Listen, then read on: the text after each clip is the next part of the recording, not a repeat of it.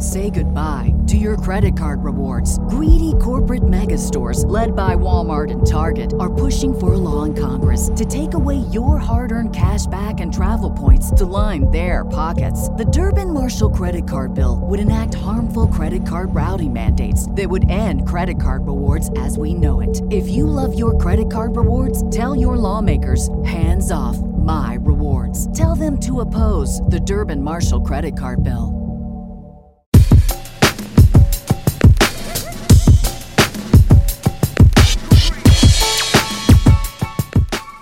Hello and welcome to the BallBags, a weekly podcast breaking down all the news from the United Rugby Championship, the NFL, the English Premier League, the NBA, and the wide world of sport.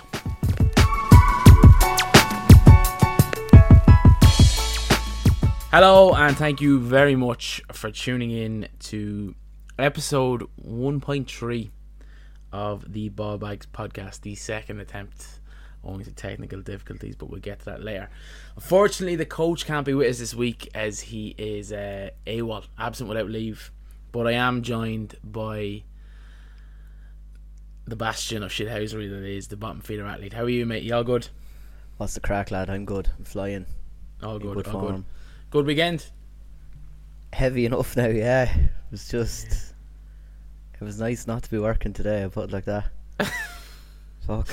Touch and go for a while. I'll have no follow-up questions for that. An incredible weekend of sport. We've a lot to get through tonight. Obviously the URC kicked off this week. We're going to kind of leave that for maybe this week, let it get simmering a little bit more. It was very interesting to tune in. We've also had another weekend of Premier League action, another weekend of NFL action, which is going to be the majority of what we cover tonight. And look, at the end of the day, we are just 3 weeks away from the start of the NBA season as well, so we will be covering that in increasing depth as the weeks, I suppose, go forward. So first up, as per usual, player of the weekend. I'm going to hand it over to the bottom feeder athlete. Who was your player of the weekend and why? It was definitely Usyk against Anthony Joshua. Yeah. The best way to put it is he just boxed the ears off him, really, didn't he? Like, it's unbelievable. Like, there's no point being tactical about it. Like, the better man won that. Better man won. It was very impressive. Yeah. He was really impressive. Like, and I know, like, Anthony Joshua is very much kind of a fan favourite with a lot of people, and you don't really like to see him losing because he's such a good lad, but he was seriously outclassed. Yeah, you'd wonder how it affects the potential Tyson Fury fight, if there's going to be any ramifications for that. It probably will still go ahead. I mean, boxing contracts have kind of got to a stage where you run and you run and you run, and eventually you fight someone. It's not like the UFC where you're kind of made fight.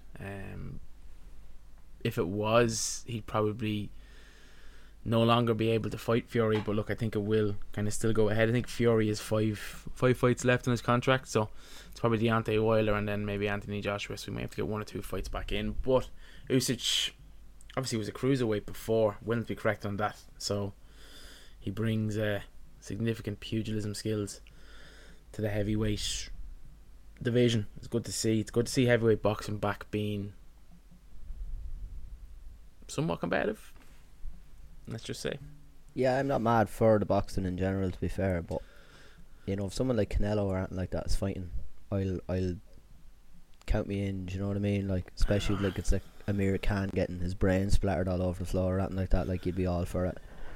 But something, yeah, it's just I need to start sitting down and watching it a bit more, to be honest. Yeah, I think it's just not what it was, say, in the 90s and stuff in its heyday. But look, I suppose some honourable mentions. I think obviously a wild weekend of NFL action. You could argue Matt Stafford. You could argue Aaron Rodgers. You could also argue Justin Tucker. I don't know if we've seen that 66-yard field goal, breaking all NFL records.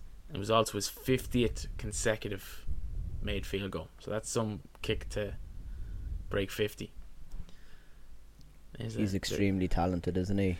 Like, as far as kicker goes, like, he's just very impressive. He's probably the best in the NFL ever. At present, I'd say. He could be the best ever, I think, at this stage, yeah. Yeah. Look, we'll any other honourable mentions? I'm trying to think. Jeez, maybe a few Arsenal players yesterday. Geez, I would be a bit biased in saying that.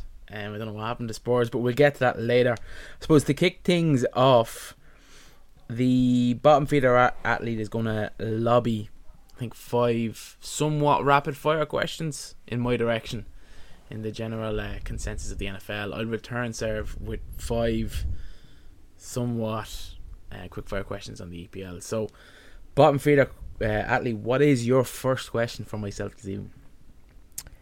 Right, so just looking at the Jags very quickly there, Trevor Lawrence is very much enjoying throwing. Well, he's throwing the ball all over the yard in fairness to him, but he's throwing a lot of picks into the opposition hands. So here was an interesting one. The all-time stat for interceptions in a season is actually 42, right? Which is just, it's a bit mad. But my question is, do we think that Trevor Lawrence could top Jameis Winston's 30 picks this year? Oh, my God. Potentially. He has 7 so far. He's throwing... Week 1 I watched him play and I was like 51 passing attempts. I was like, that is not sustainable. Asking that for a rookie like is nuts, isn't it? A rookie in his first game. It's settled down a little bit. It was 33 against Denver and 34 against Arizona. Now, in what I would say is he did throw 3 picks his first night, but he also threw 3 touchdowns. He, in his last 2 games, it's 1 touchdown and 2 interceptions rather. The problem with throwing interceptions, look, it's an issue, but I think he's a bit of a susceptibility to throw pick sixes, which is potentially a larger issue. I think Urban Meyer, look, it's the NFL, so they don't move as quickly as the Premier League or anything like that, but I do think Black Monday this year could be time for Urban Meyer to move on. Like, they've James Robinson at running back. He's one of the better running backs in the league, and he's just not getting a sniff. He's getting like 7 to 12 carries a game. Like, that's not what you do with a rookie quarterback. Urban Meyer is phenomenal in college football, but I think, I don't know if you've seen that comment that went viral. He approached Vic Fangio after the Broncos game and uttered the line, "It's like playing Alabama every week." I was like, yeah, it's the NFL. Jesus. Was that the exact quote? That was the exact quote. It's like, did he think he was going to be playing Purdue week 1 or something like that? Like, it's wild stuff. Yeah, I think Trevor's in a sticky spot at the minute. Glad to see he's not throwing 50 times a game, but I wouldn't say he's far off. 3 games, 7 picks. There's another 16 games. There's another 13 games to go. I'd say he's on course.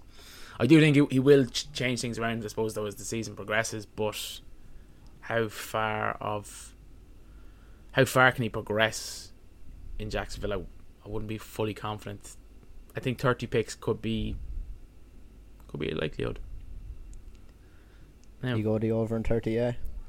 Yeah, I'm going over 30, but only slightly. Nice. Only slightly. I don't think he'll hit 42, but he'll hit 30. I don't think 42 is ever... Well, if you take James Winston's eye laser off him, he might go for 42 again. God knows. Yeah. He's rocks and diamonds, James Winston. He was a little bit better last night, but look. So, next question. So did you watch the Chiefs-Charger game? I had Red Zone on yesterday. There seemed to be a lot of good games going on yesterday, so I just stuck on Red Zone. They genuinely looked like they were going to break my heart on the TV and just give it back to Kansas City again. I was like, lads, we're not doing this again. Like, I can't have this 7-point deficit. So, with that one, Mahomes-Herbert, next great division QB rivalry, or overblown? No, I definitely think it is. Justin Herbert looked...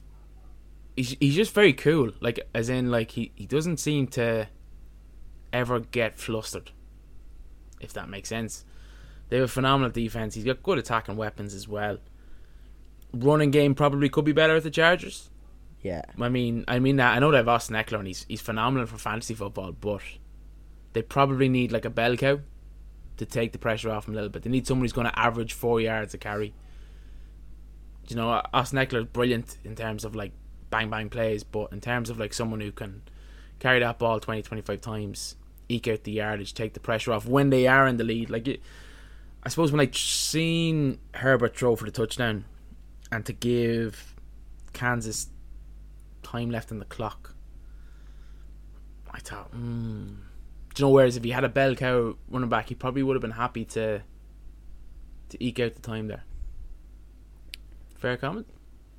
Yeah, I think in fairness, Eckler he's a really nice player, isn't he? But like, I mean, you know, when you're trying to salt the game away and you're like, right, there's 12 carries there for someone, and even if he just gets me 3.5 yards a carry, but then like he just rips one for gangbusters and just takes the whole, like just punishes like linebackers, you know, with tough carries, like Zeke Elliott, like in his I'm not even talking years, like I'm not even talking to Zeke Elliott. I'm talking like a prime Frank Gore, who was not this explosive, but it was just you could rely on him to hit you those 3-4 yards a carry, like to just, and that's who I'm talking about. I'm talking about Frank Gore at the 49ers.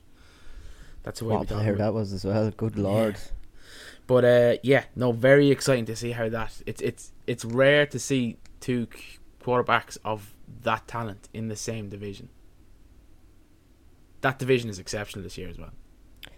Might be the best division, like, and this is actually leading on to my next question, because both of these teams are 3-0 now at the minute. Broncos and Raiders better than advertised, and playoff contenders, or just really good starts? Given the sides in the division, I think we could theoretically get 3 sides out of the AFC West. Who's missing out? I think it's Oakland. I think, look, it's a good start, and they do it. Look, they do have weapons, they do have talent. There's something about the Broncos. I know it's Teddy Bridgewater. I'm not getting overexcited about Teddy Bridgewater, but he's competent, he's cool, and I think all around they have a better roster. He looks better than competent though, doesn't he? It was like, do you remember when he got injured? And like, he obviously had that horrific leg injury, and like that was kind of it. Like, it just took so long for him to kind of get back. Is this his like? This, well, you look at the job he did. Expected to be though, like, or you look at the job he did in New Orleans when Breeze was injured. No, like it's just a very good situation in Denver. Like they have a very balanced running game. They don't have a superstar. They've Jamal Williams and they've Melvin Gordon. It's a very good running back group. It's probably not great if either in fantasy, because they're going to split snaps and stuff like that, but it's very balanced. They have a very good receiving core in Cortland Sutherland and Jerry Jeudy. I know he's out injured, but when he gets back, Noah Fant at tight end then, and like, Noah Fant at tight end, like, it's a very good, and they're very good lines. It's something that's really slept on. Their offensive and defensive line are the defensive line is exceptional. Their offensive line is above league average. So I think the Broncos, yes. I think Kansas could be in trouble. I think this method of like not being able to stop the run, but hoping to be that far in advance that you're putting pressure on the opposing quarterback to throw to try and come back, I don't think it's going to work this year. I think teams have done figured out. You've seen it against Cleveland in week 1. Obviously Baltimore did a number on them last week, and now they've lost to the Chargers. I think it might be a diamond encrusted year. Plus it's very hard to go back to back Super Bowls, and now they're looking at maybe going back to a third one. I know they lost last year, but I think the Broncos, I think Broncos thereabouts, and I think the Raiders, will slip up somewhere. Okay. Yeah, I think in fairness, just a quick one on the Broncos, I actually do think they're quite competent. Like, I think now they're like good enough to probably win like 10 games this year, but they'll also have a couple of absolute really bad stinkers in them as well, where we're going to look back on this and go, how do we ever peg them to win, like to come out with a wild card? Well, look, someone here picked the Indianapolis Colts to represent the NFC in the Super Bowl, and that was me. And they're 0-3. 3 weeks in, it's already 3 weeks in, and I'm pulling my hair out. Very good for Philly though, that situation, because we look like geniuses, and he's played all the snaps. So we can that's the higher pick. Then they get back as well. The more snaps he plays, isn't it? Right, the next one. For any of the Cleveland fans out here, have Cleveland finally shredded all the years of sadness and finally settled into being one of the more kind of consistent, regular playoff teams every year now? going forward. Yeah, I mean, look, we've touched on it a few times, the whole Cleveland situation. I do think the run game is phenomenal.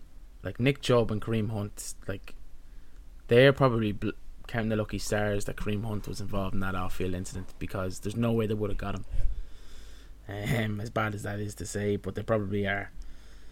Defensively, fact, isn't it? Like at the end of the day as well. The fact is fact, though. Defensively, they're phenomenal. They dismantled the Bears last night. Poor Justin Fields. Like he had a net gain of 1 yard. He threw for 69 yards and was sacked for 68 yards. Like he's sacked that many times. Like whoa. All the rookies had a bad week this week. To be fair, all those rookie QBs. All those rookie QBs. Yeah. The only thing I would say is the success in Cleveland will forever depend on Baker while he's there. Like I just think it's so Baker dependent. He's good. He's not bad or anything like that, but I just think if he can take his game to the next level, I think they'd almost be 3-point favourites nearly in every game they play.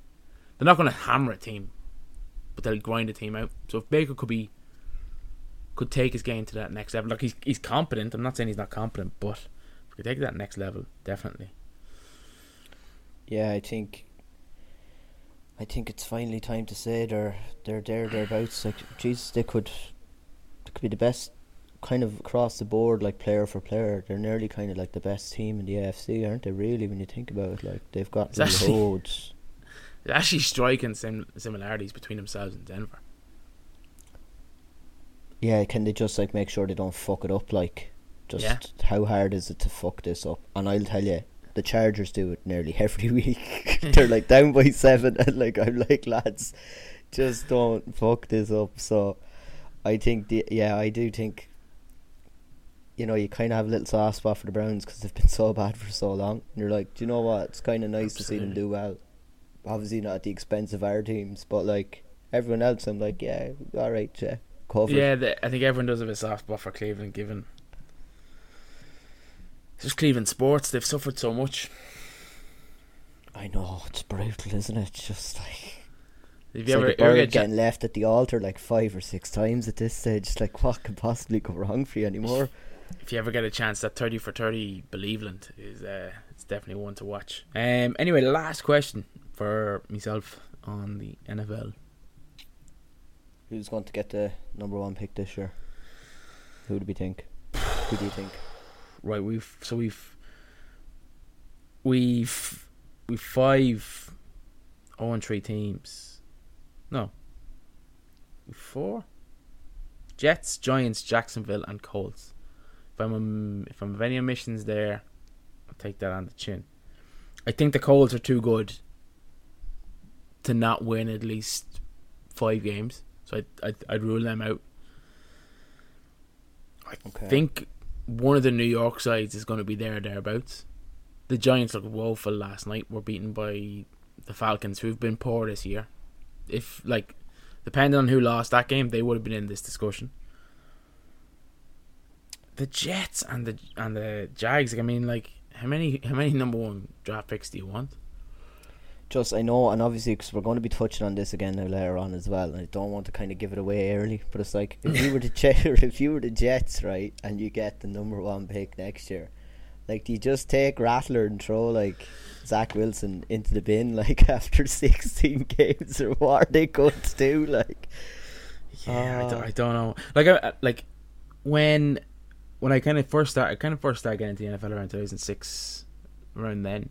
If you look at, like, say 2006 to about 2014-15, there was like this Bermuda Triangle where players got drafted and their careers went to die, and it was like Detroit, Cincinnati, and Cleveland. Like, I know the Lions. That's the other. 0-3 team is the Detroit Lions. I think they're actually a lot better than their record suggests. They were very close last night. I do think they're slowly improving. I don't think they're like a team to challenge, but I think they will win a few games this year. I suppose if I had to put me nail, something tells me Jacksonville will not come good, but they'll start to win a few games. The Jets or the Giants, I actually think the Giants have been putrid.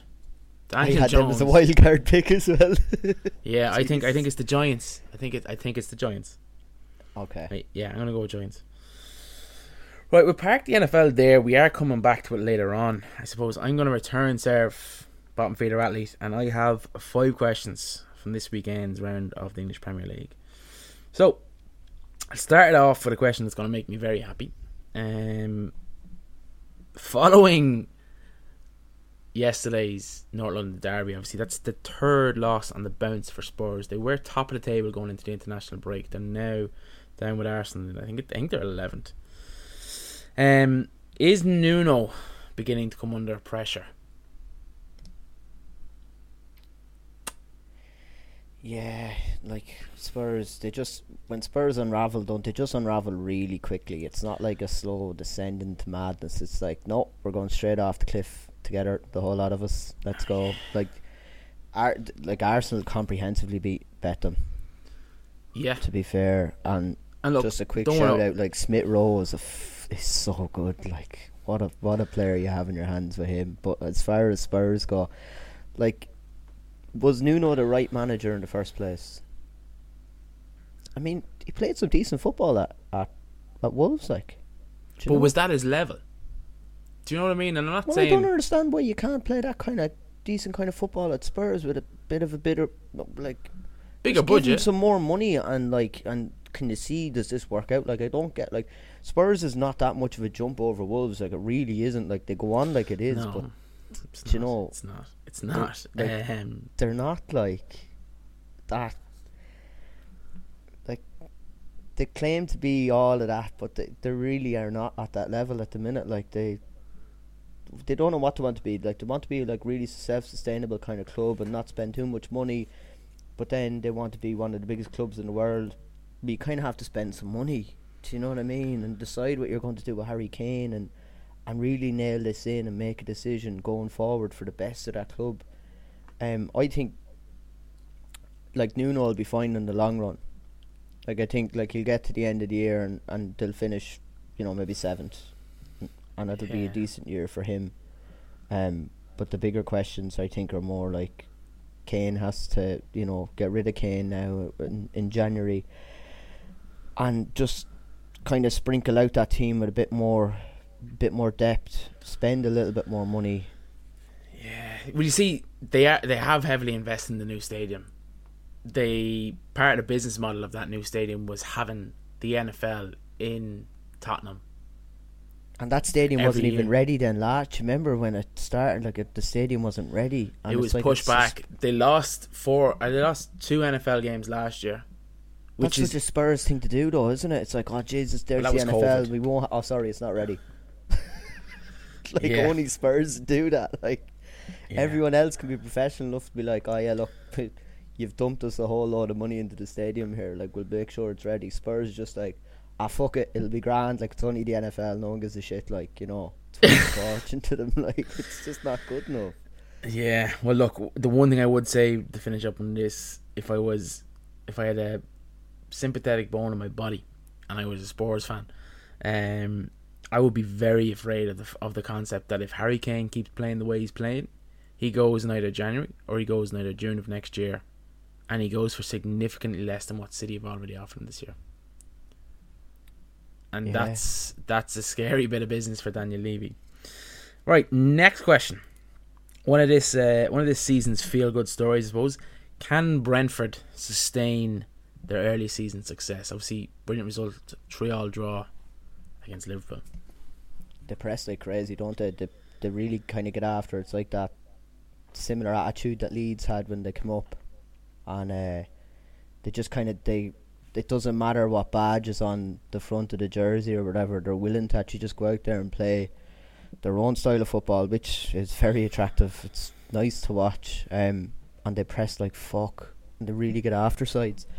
The only thing with that is, like, it's very hard to sustain that when you don't have, necessarily like kind of bigger squad with consistent kind of talent across the board, and you wonder when they get into December whether they'll be able to keep that pace up, or whether they'll have like a little bit of a dip where they'll lose maybe 4 or 5 games on the trot, maybe get a draw in there as well, and then like they'll reset and then they'll press like crazy and get after it again, get a few more results, and they'll just have enough to kind of stay the course and kind of get a top of the second half of the table finish this year. I think the next 3 games are going to tell an awful lot. So they have West Ham, who are flying, Chelsea, and then they've got a struggling Leicester City. So those 3 games before, I don't think we've had an international break for a while, but those 3 games I think will tell a lot for Brentford. They're probably not tell a lot. Like I think they'll stay up, but I think they'll tell us if they can sustain this pressure. That makes sense. Like if you're a newly promoted side and you've them 3 fixtures, you're like, if we got a point in those 3 games, we'd be delighted. Yeah. So you know what I mean? If they can make a win and maybe a draw, they can get 4 points out of those next 9 points. After following up on obviously beating Arsenal and getting a draw with Liverpool, I think that could tell a lot. Right. In a similar vein, I think we've already touched on them. Can Leeds pull themselves out of the relegation battle? I think that they will, but it's going to be really late. I don't think we're going to see it that early. I think it's going to be kind of January, February by the time they actually get their shit together and then make their run. Yeah. Like, it's kind of like the opposite of Brentford, where you're kind of asking them now, like, okay, we've seen that style of football. It's really entertaining. But, like, it's always constantly, like, win or go home at Leeds, isn't it? Like, they'll never settle to take a point. Like, sometimes, like, getting 5 points, out of some of these games, like, in 5 games is what a club like that needs. Like, you're not challenging to win the Premier League. Like, you can't, like, 3 points is not always an obtainable thing. Sometimes you should be settling for, maybe a little bit more safer, and I know that's not the style of play and it's totally against their ethos of what they do, but like if they go down again, like all the work that they put into it to get up there, like, means absolutely fuck all.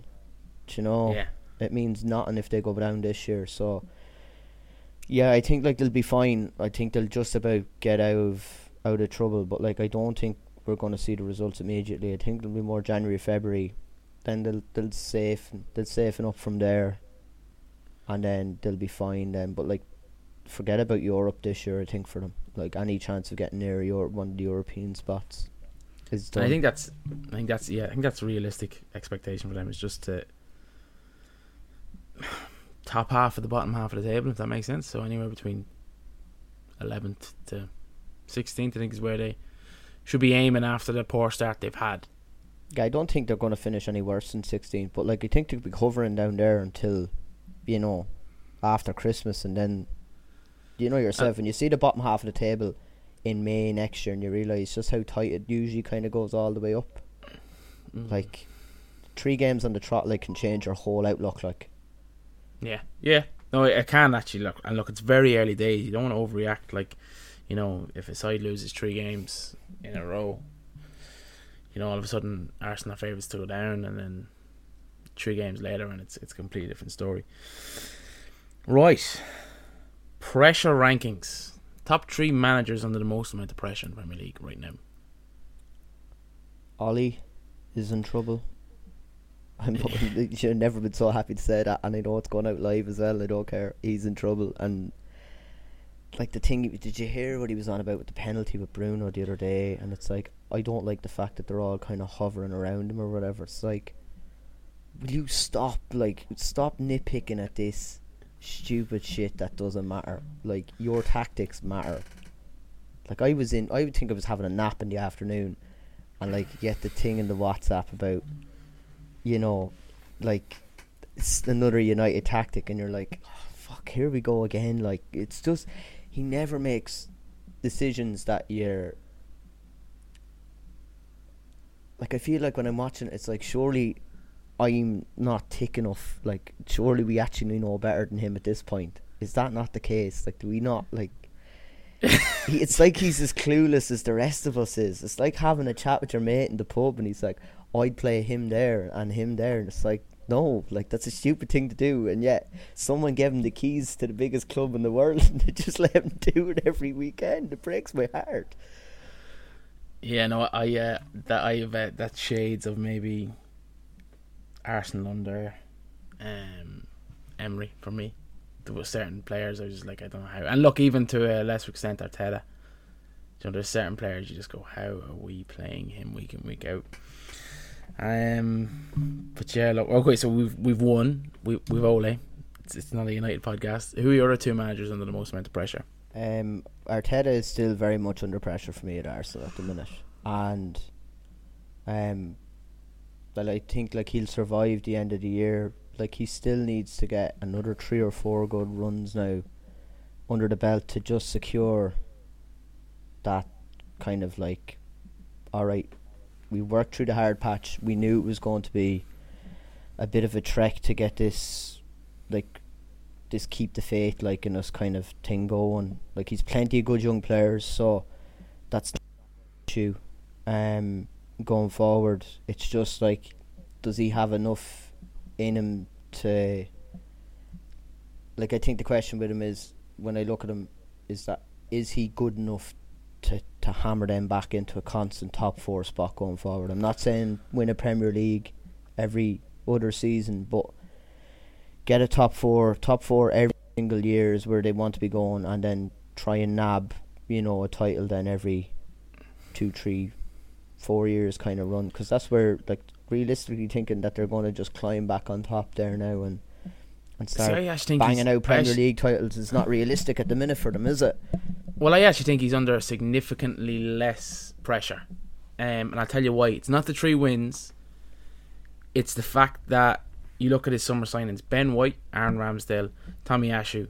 All 3 of them have hit.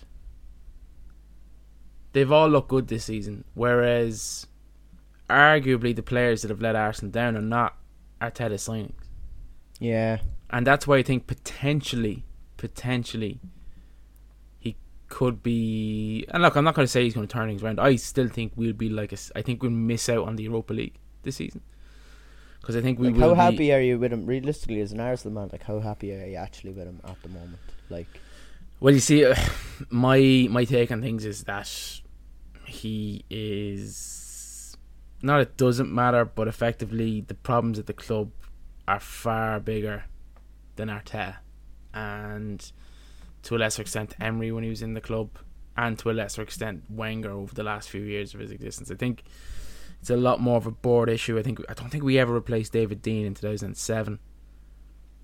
Like, I've gone through like blaming assistant managers under Wenger. I've gone through like Steve Bold. Like, that man was like 5 years as a defensive coach at Arsenal. Like, how do you justify your job position when that's what you deliver up? Arsenal's defence, like, yeah, like I suppose reasonably happy is all I can say, because I think the issues are greater than the first team and their manager. That'll be my kind of. So one more. So you've gone Ole, Arteta. Who's your final man under pressure? Pep. You think Pep's under pressure? I think, like,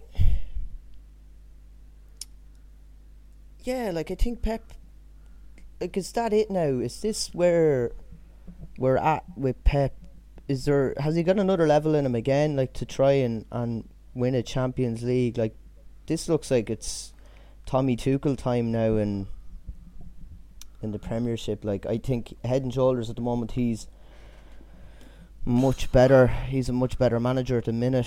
I think Man City fairly manhandled. I know it was only 1-0, but I think they fairly dominated Chelsea on the weekend. I know, but I still think like they, like, is there no more to it? Like, is there more to it? Has he got another gear to find now? To try, like, do you think they're going to be able to win a Champions League this year? I don't think so. Like, I know.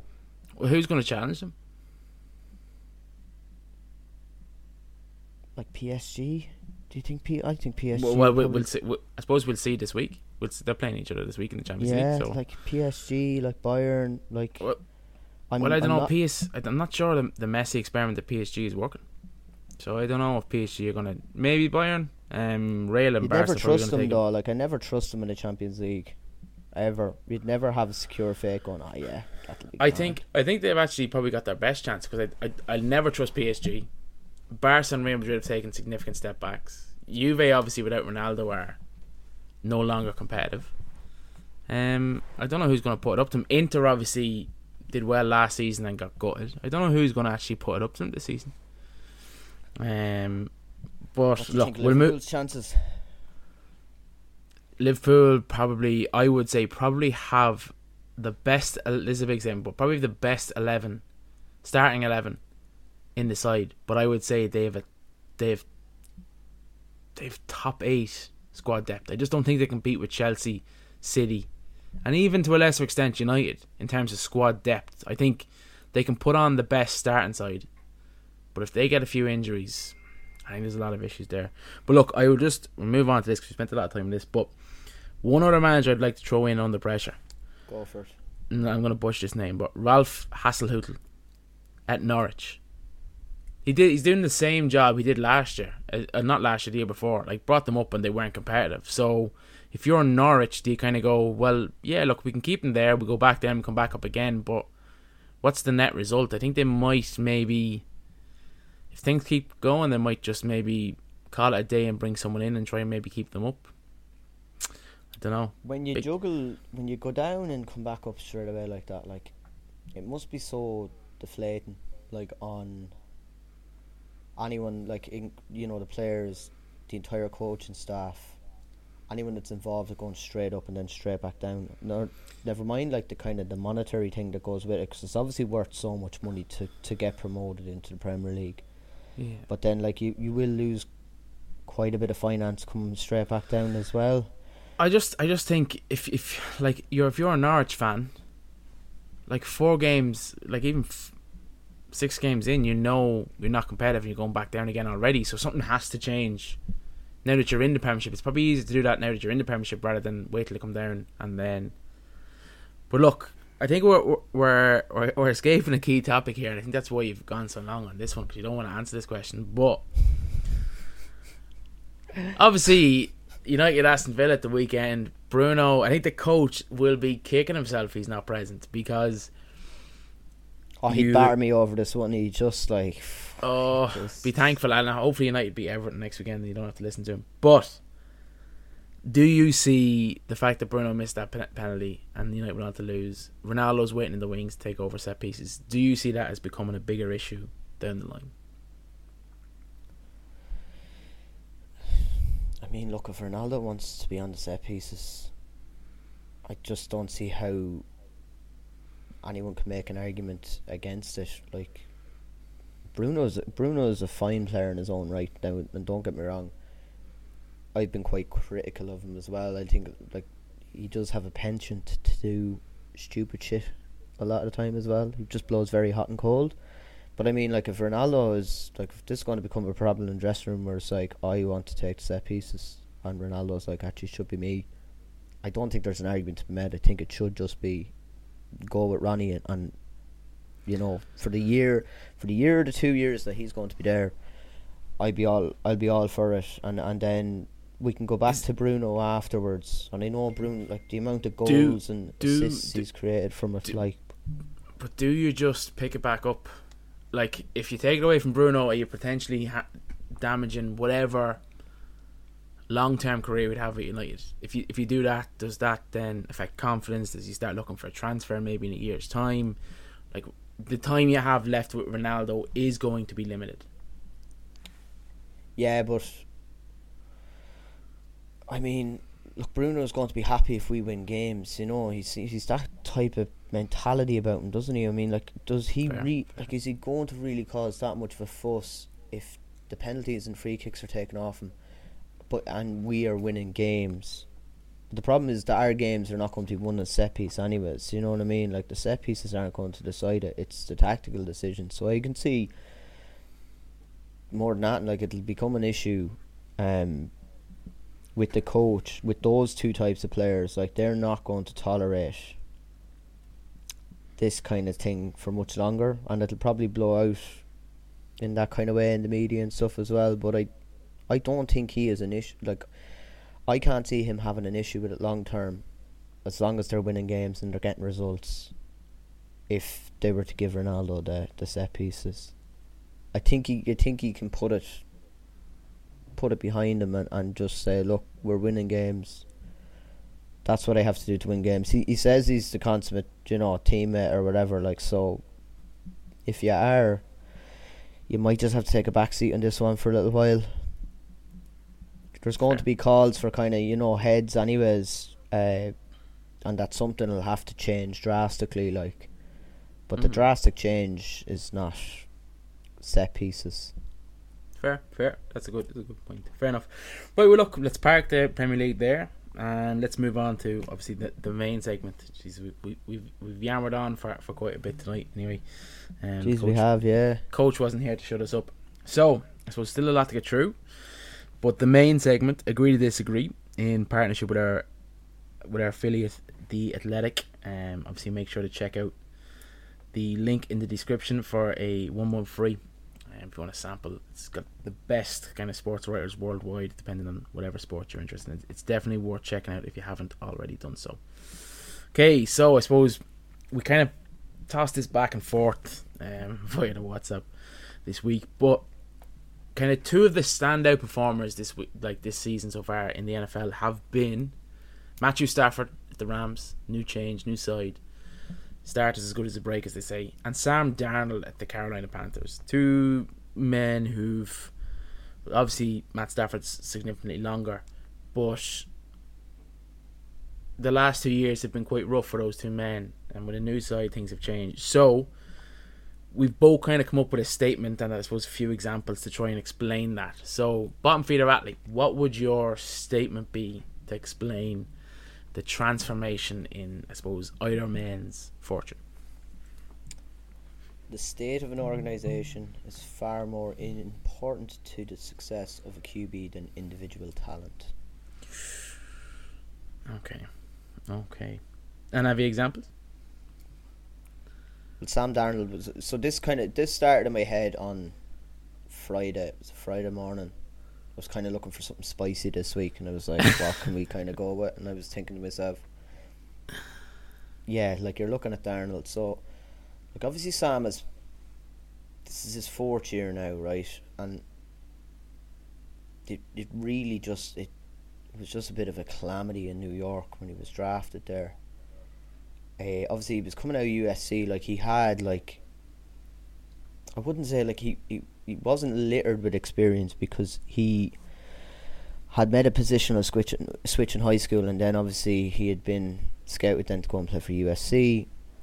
Like, he can do not necessarily like Mahomes-esque things with a ball in, like kind of broken field situations, but like it's kind of like maybe the little version of that, so like there's sometimes you're watching Sam for the Jets and he's obviously running for his life because there's just 5 guys that have been pulled off the street, like, to protect him, basically.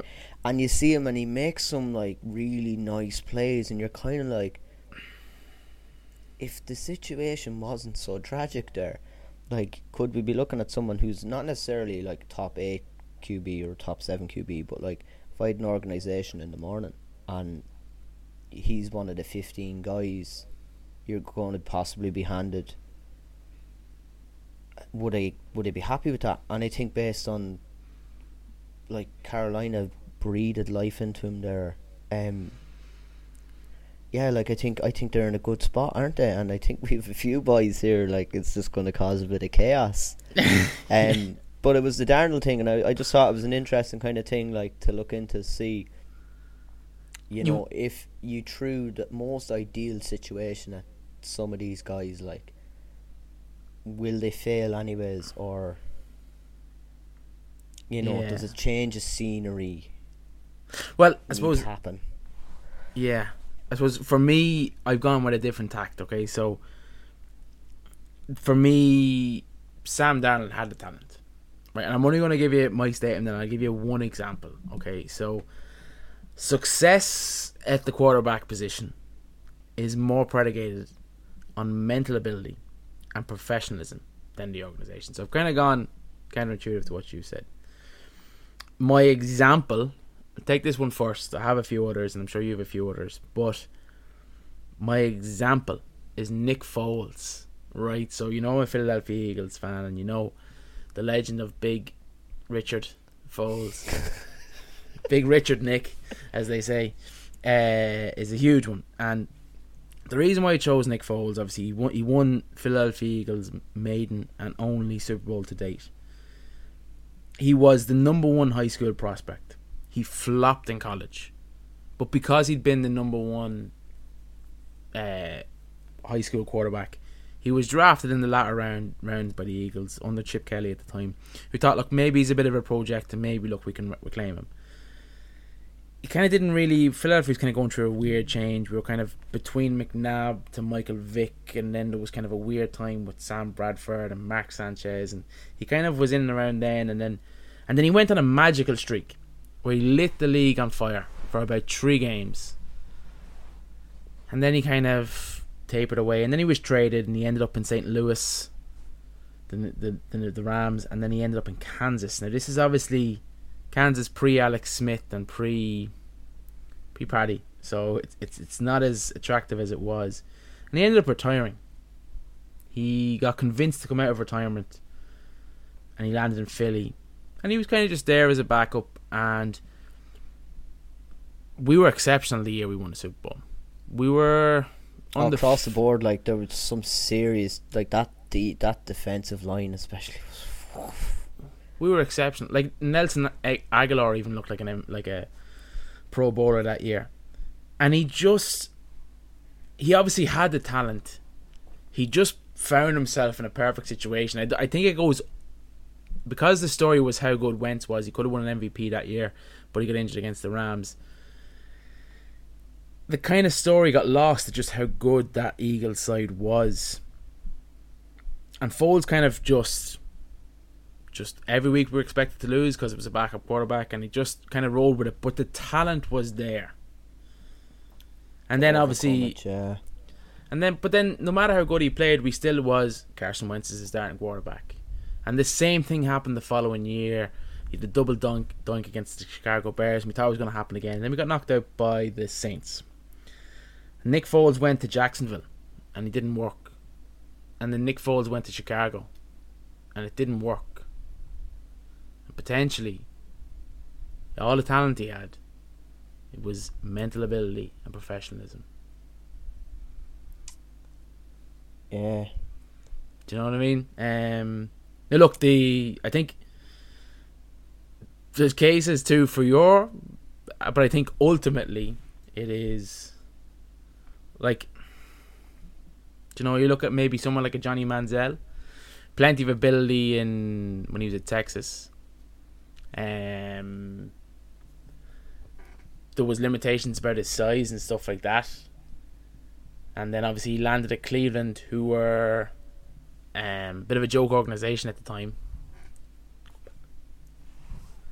Yeah. Do you know what I mean? So he could be for both of us, but look, he was a party boy. Do you know what I mean? Well, I mean, like look at the even the Bills are a good example at the minute. Like the Bills are a really well-run organisation. Brandon Beane is like, he picks good players, doesn't he? He picks good players. On what like Sean McDermott wants is guys that are not necessarily like they come out the blocks straight away impact, but they're guys that we're able to work with. And I think Josh Allen is, in fairness to him, and I give him a lot of stick, I really do, but he's a prime example of a player that I think if he ended up in a different ball club, it probably wouldn't have worked out as well for him as it has now. Like the Bills just put their entire kind of faith in him and said, look,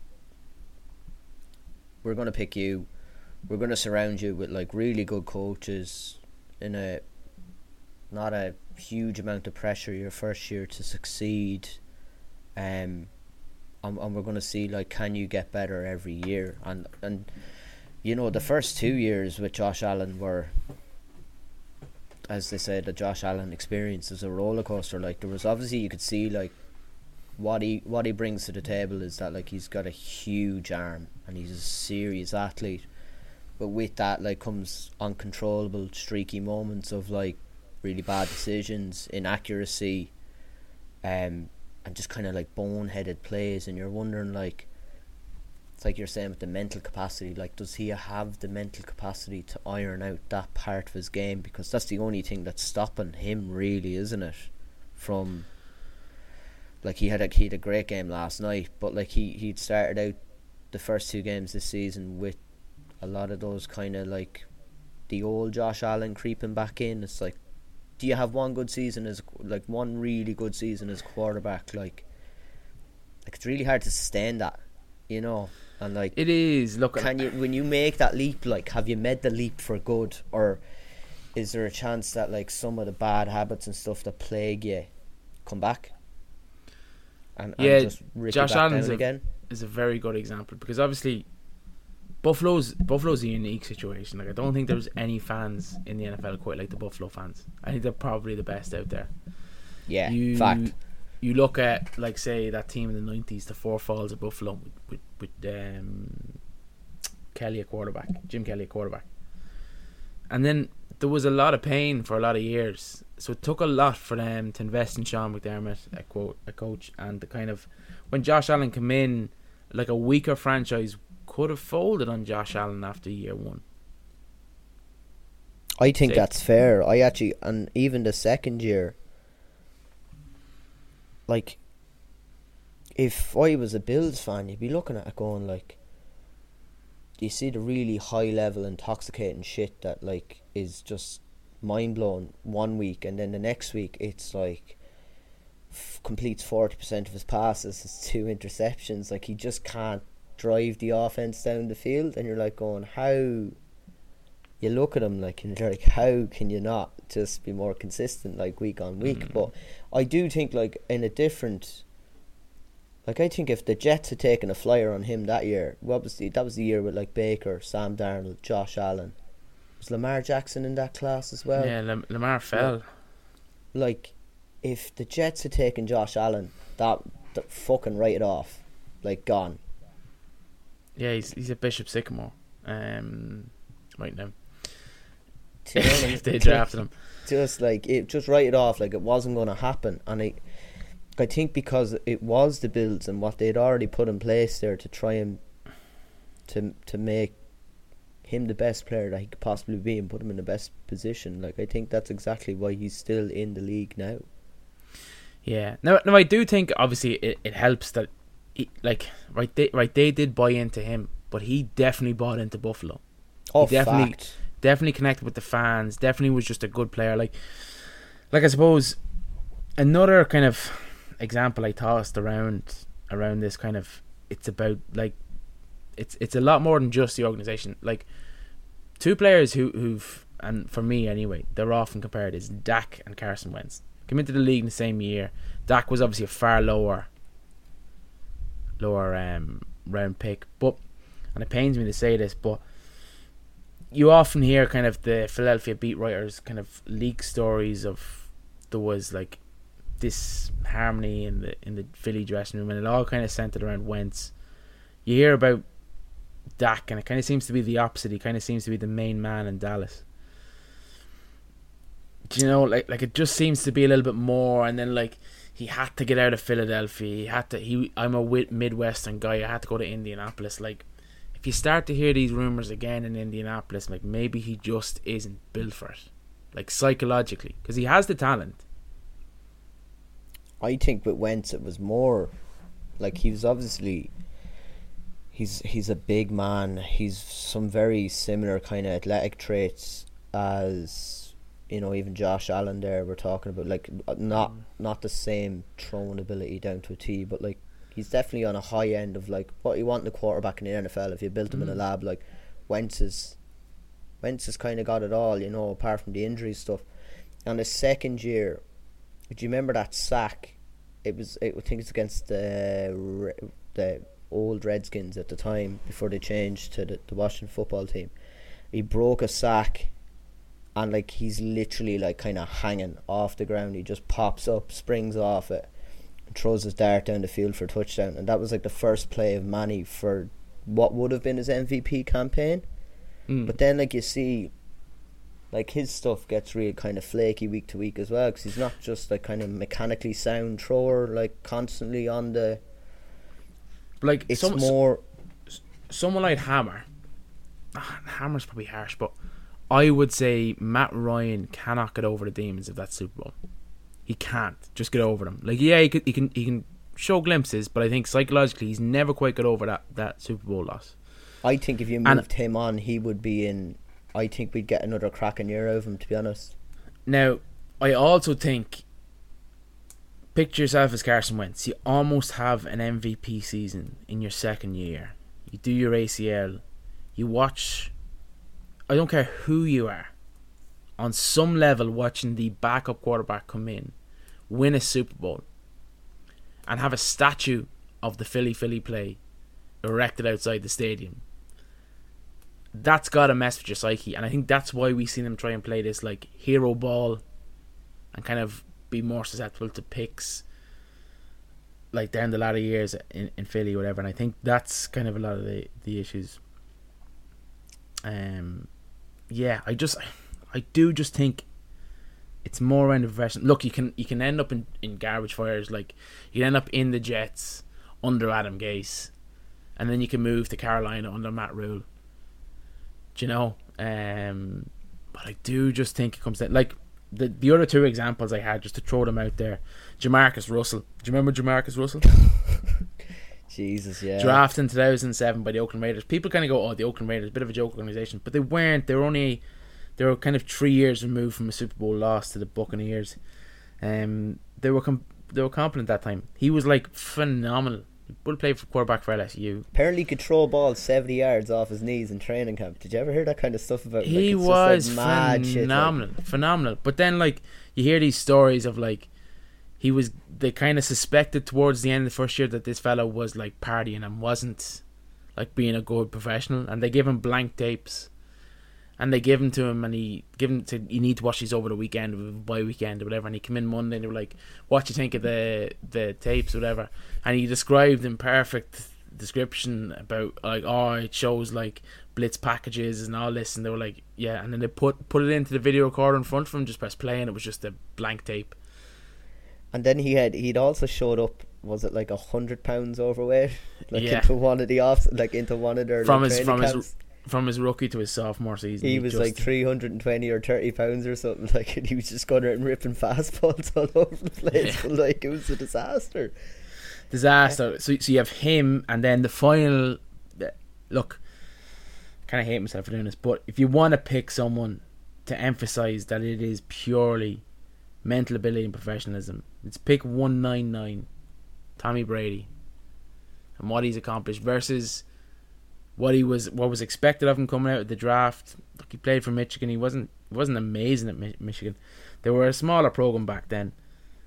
And look, he sat below Drew Bledsoe, and then look, the rest, as they say, is history. And that for me seals kind of that's why I came with this, is that look, it is, you can be in a dumpster fire. And I think we overreact, we overanalyze the quarterback position more than any position in sports. Like, people are saying Trevor Lawrence is a bust 3 games in. It's not the case. I think we do overreact. It's not all on the quarterback. It is kind of, I think, like, you have kind of got to a good point in that it is where the organisation is at. But I do think, in terms of long-term sustainability over a career, I do think it is more. Listen, mental ability. If Trevor Lawrence, right, can't save the Jags, I mean this from the bottom of my heart. If he cannot turn that organisation around, then they just, what is the point of them fucking existing? Honest to Christ, you look at Lawrence, look at him, like, he's got everything you could possibly want in a quarterback, and I know he's come from Clemson, and like he's had it his own way. He hasn't lost a fucking game since he got to the NFL, like, and he had the best receivers in Clemson. He had the best everything in Clemson. He was the best player in high school, and then, you know, you get to Jacksonville, and it's like, I might lose 13 games this year. I've never lost 13 games in my life.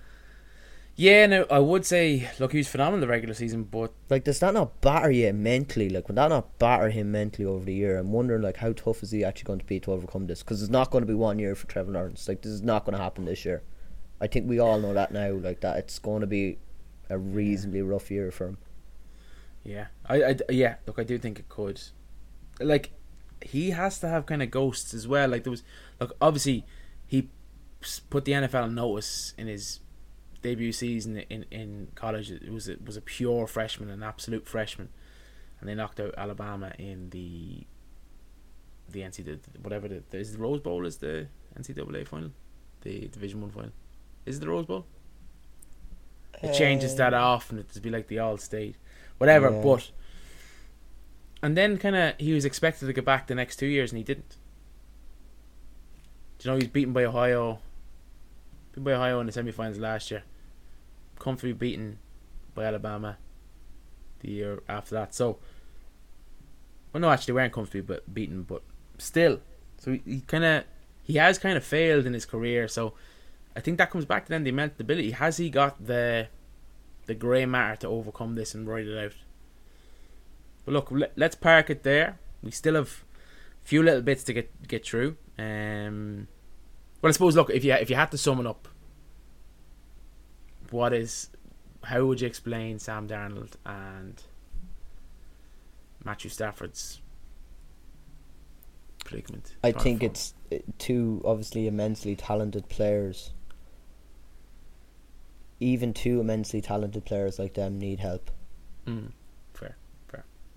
Yeah, that would be. Yeah, I'll agree with you on that one. Right, so a few little bits just to get up. So, in partnership with our affiliates, USA Sports, check the link again for all the merch. You can get yourself a nice NFL jersey, nice NBA, NHL, or even Major League Baseball. Link is in the podcast description. So we do have 2 fan questions. We've one that come in via Instagram DM and one that come in via the link, which is a voice note format. So, first question, Jim from Sligo. Back-to-back losses for Kansas. Is there potential they could become the next Seahawks? Ooh. I think he's referring to, there was obviously a character limit when you replied to the story, but I think he's referring to the breakup of the Legion of Boom post New England loss in the Super Bowl. So obviously they demolished the Denver and then came back the following year, lost to New England on that pass that should forever be known as should have been a Marshawn Lynch run. And then the Legion of Boom started to slowly break up. Yeah, and I suppose it's not a defensive thing with the Chiefs either. It's like you're kind of looking at the Mahomes, Kelsey, Hill, Tyreek Hill. Different side of the ball. This stuff can't last forever, can it? I think Tyreek Hill could be in danger of going if this season go their way. I think you hold on to Kelsey, but I think Tyreek Hill, and I'm not being like obviously like a professional couch potato, but like he is just fast. Yeah, but no one accentuates his strengths quite like Mahomes, does he? Does he realise that though? Like that is the best situation for him to be in. Is there? I'm not saying he pushes the move. I'm saying Kansas pushes the move when he's at maximum value. Yeah, that's fair, because they could just turn around and go, like, just find me someone in the first round next year that does stuff like him. Draft me two wide receivers from the first 3 rounds. That's really their model, though, isn't it? When they're going after kind of wideouts and stuff, is that like, do you run less than a 4-3? Yeah, Mahomes is going to love you. In you come on. Like, and they're very much like that with their receivers. Arguably, the running game hasn't worked either. Like Clyde Edwards-Helaire, I'd say he could be gone shortly enough. Like he's fond of a fumble. They are also like they could do with a bit of a bell cow as well, to be honest, just to be able to Take mix the it up pressure. a bit more. Like, the Edwards-Helaire pressure. is good, like, but he is not, like, he's more of a 20 touches kind of back, not necessarily 20 carries. Yeah, I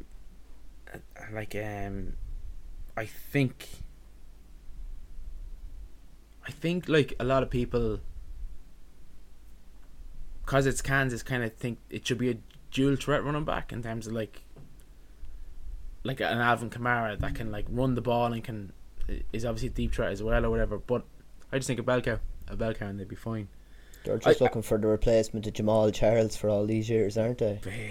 Basically. Yeah, look, I don't think they'll be a Seahawks. I think they could have a down year. They could have a down 2 years, but you've Patty Mahomes there. If you can keep him fit, like he'll arguably be the best quarterback for the next decade in the league. Arguably, we don't obviously know who's going to come in next year or who's going to take the leap. But yeah, I think it'd be safe to say. That it would be. They'd be safe enough, I think.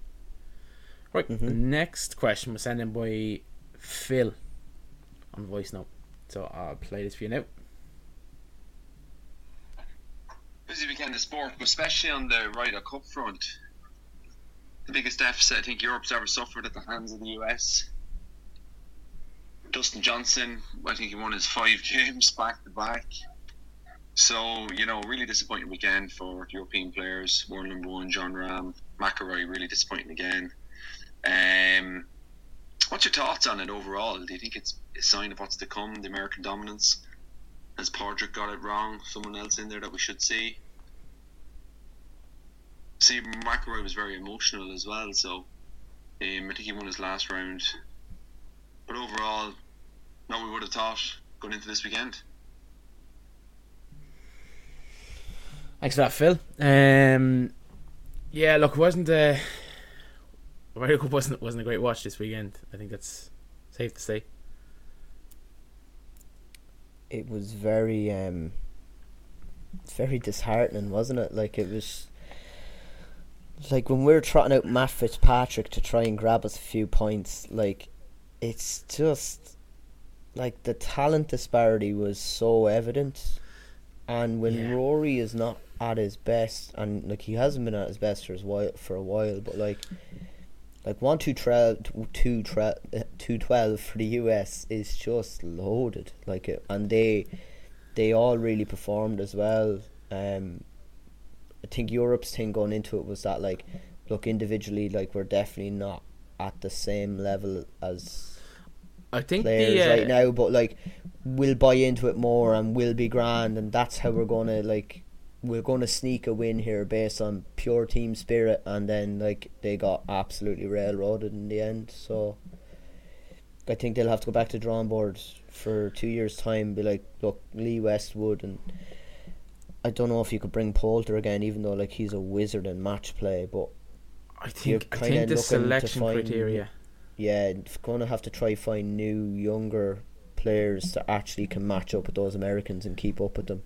Well, you see, there's a bit of play here as well, in that the Yanks did change their selection criteria. So, eight qualify. I'm willing to be correcting this. I'm not a golf savant at all.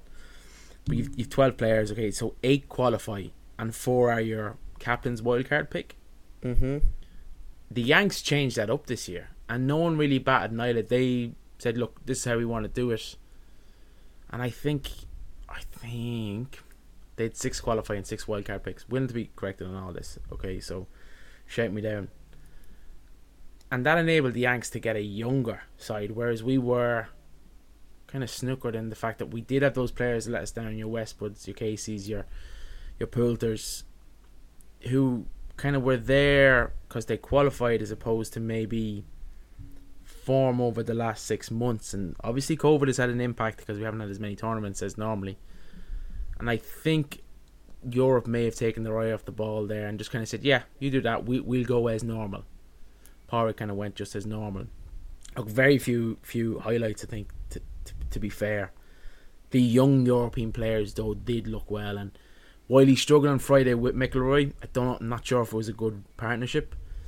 I would say Shane Lowry on Saturday was the highlight of the weekend, and maybe that's a bias man, view. he wanted, like, you jumped through the TV for him, wouldn't you? Like, he was just like, he's all in, like, Shane is all in, like, I'm all in on Shane, like. It could have been a putter, or it could have been a hurl at the end of a Junior C final. That celebration, like, look, it's brilliant to see, and look, that's who he is, and it's a measure of man, and look, he's very well respected in the game. Like, I caught a bit of coverage on Sky, and they did your man beef on, and he was absolutely loving it. And look, even at that stage, like, it was Sunday morning, so at that stage we knew what the crack was, we knew it was over.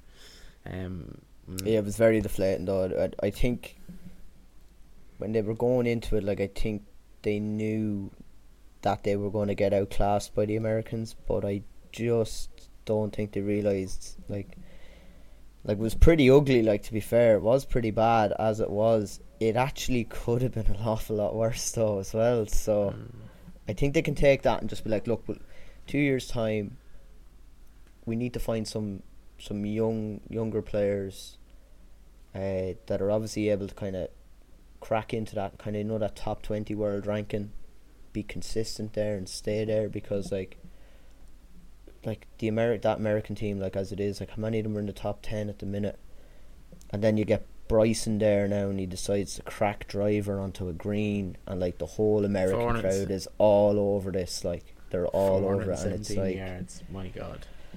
Yeah, they fed off the energy as well, and it was real rah-rah stuff from them, wasn't it? Like, real America kind of carry on, and it just worked out for them this weekend. And Cantley was talking about, like, let's make it 20 points because I wanted to send him a message. It was like, it was very un-Cantley-like of you, but apparently this weekend, like, that's what they want to do. And I think if Trump had been lobbying for voters, I think the Ryder Cup was the place to be. Perfect, wasn't it? It was very pro-Republican.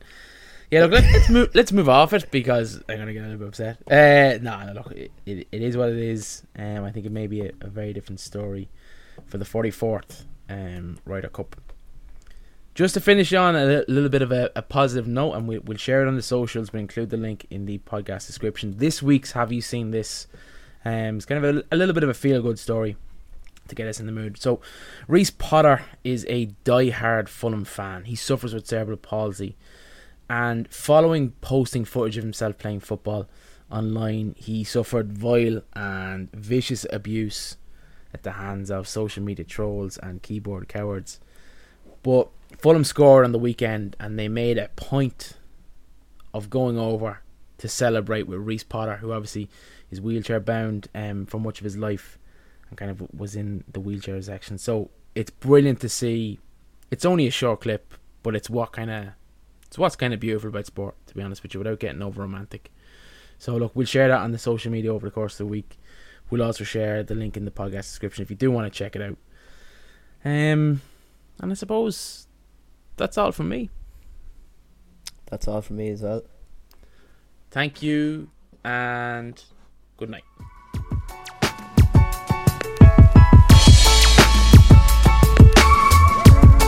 Spring, is that you?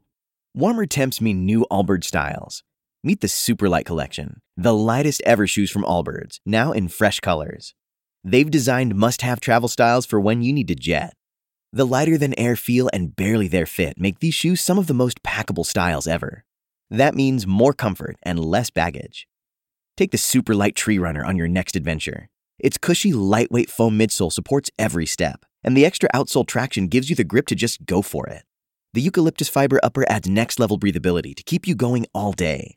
Plus, the Superlight Tree Runner is comfortable and ready to go right out of the box. So, what can you do in a Superlight shoe? What can't you do is the better question. And because they're super packable, the real question is, where are you taking them? Experience how Allbirds redefines comfort. Visit allbirds.com and use code SUPER24 for a free pair of socks with a purchase of $48 or more. That's ALLBIRDS.com, code SUPER24. Say goodbye to your credit card rewards. Greedy corporate mega stores, led by Walmart and Target, are pushing for a law in Congress to take away your hard-earned cash back and travel points to line their pockets. The Durbin-Marshall credit card bill would enact harmful credit card routing mandates that would end credit card rewards as we know it. If you love your credit card rewards, tell your lawmakers, hands off. My Rewards. Tell them to oppose the Durbin Marshall credit card bill.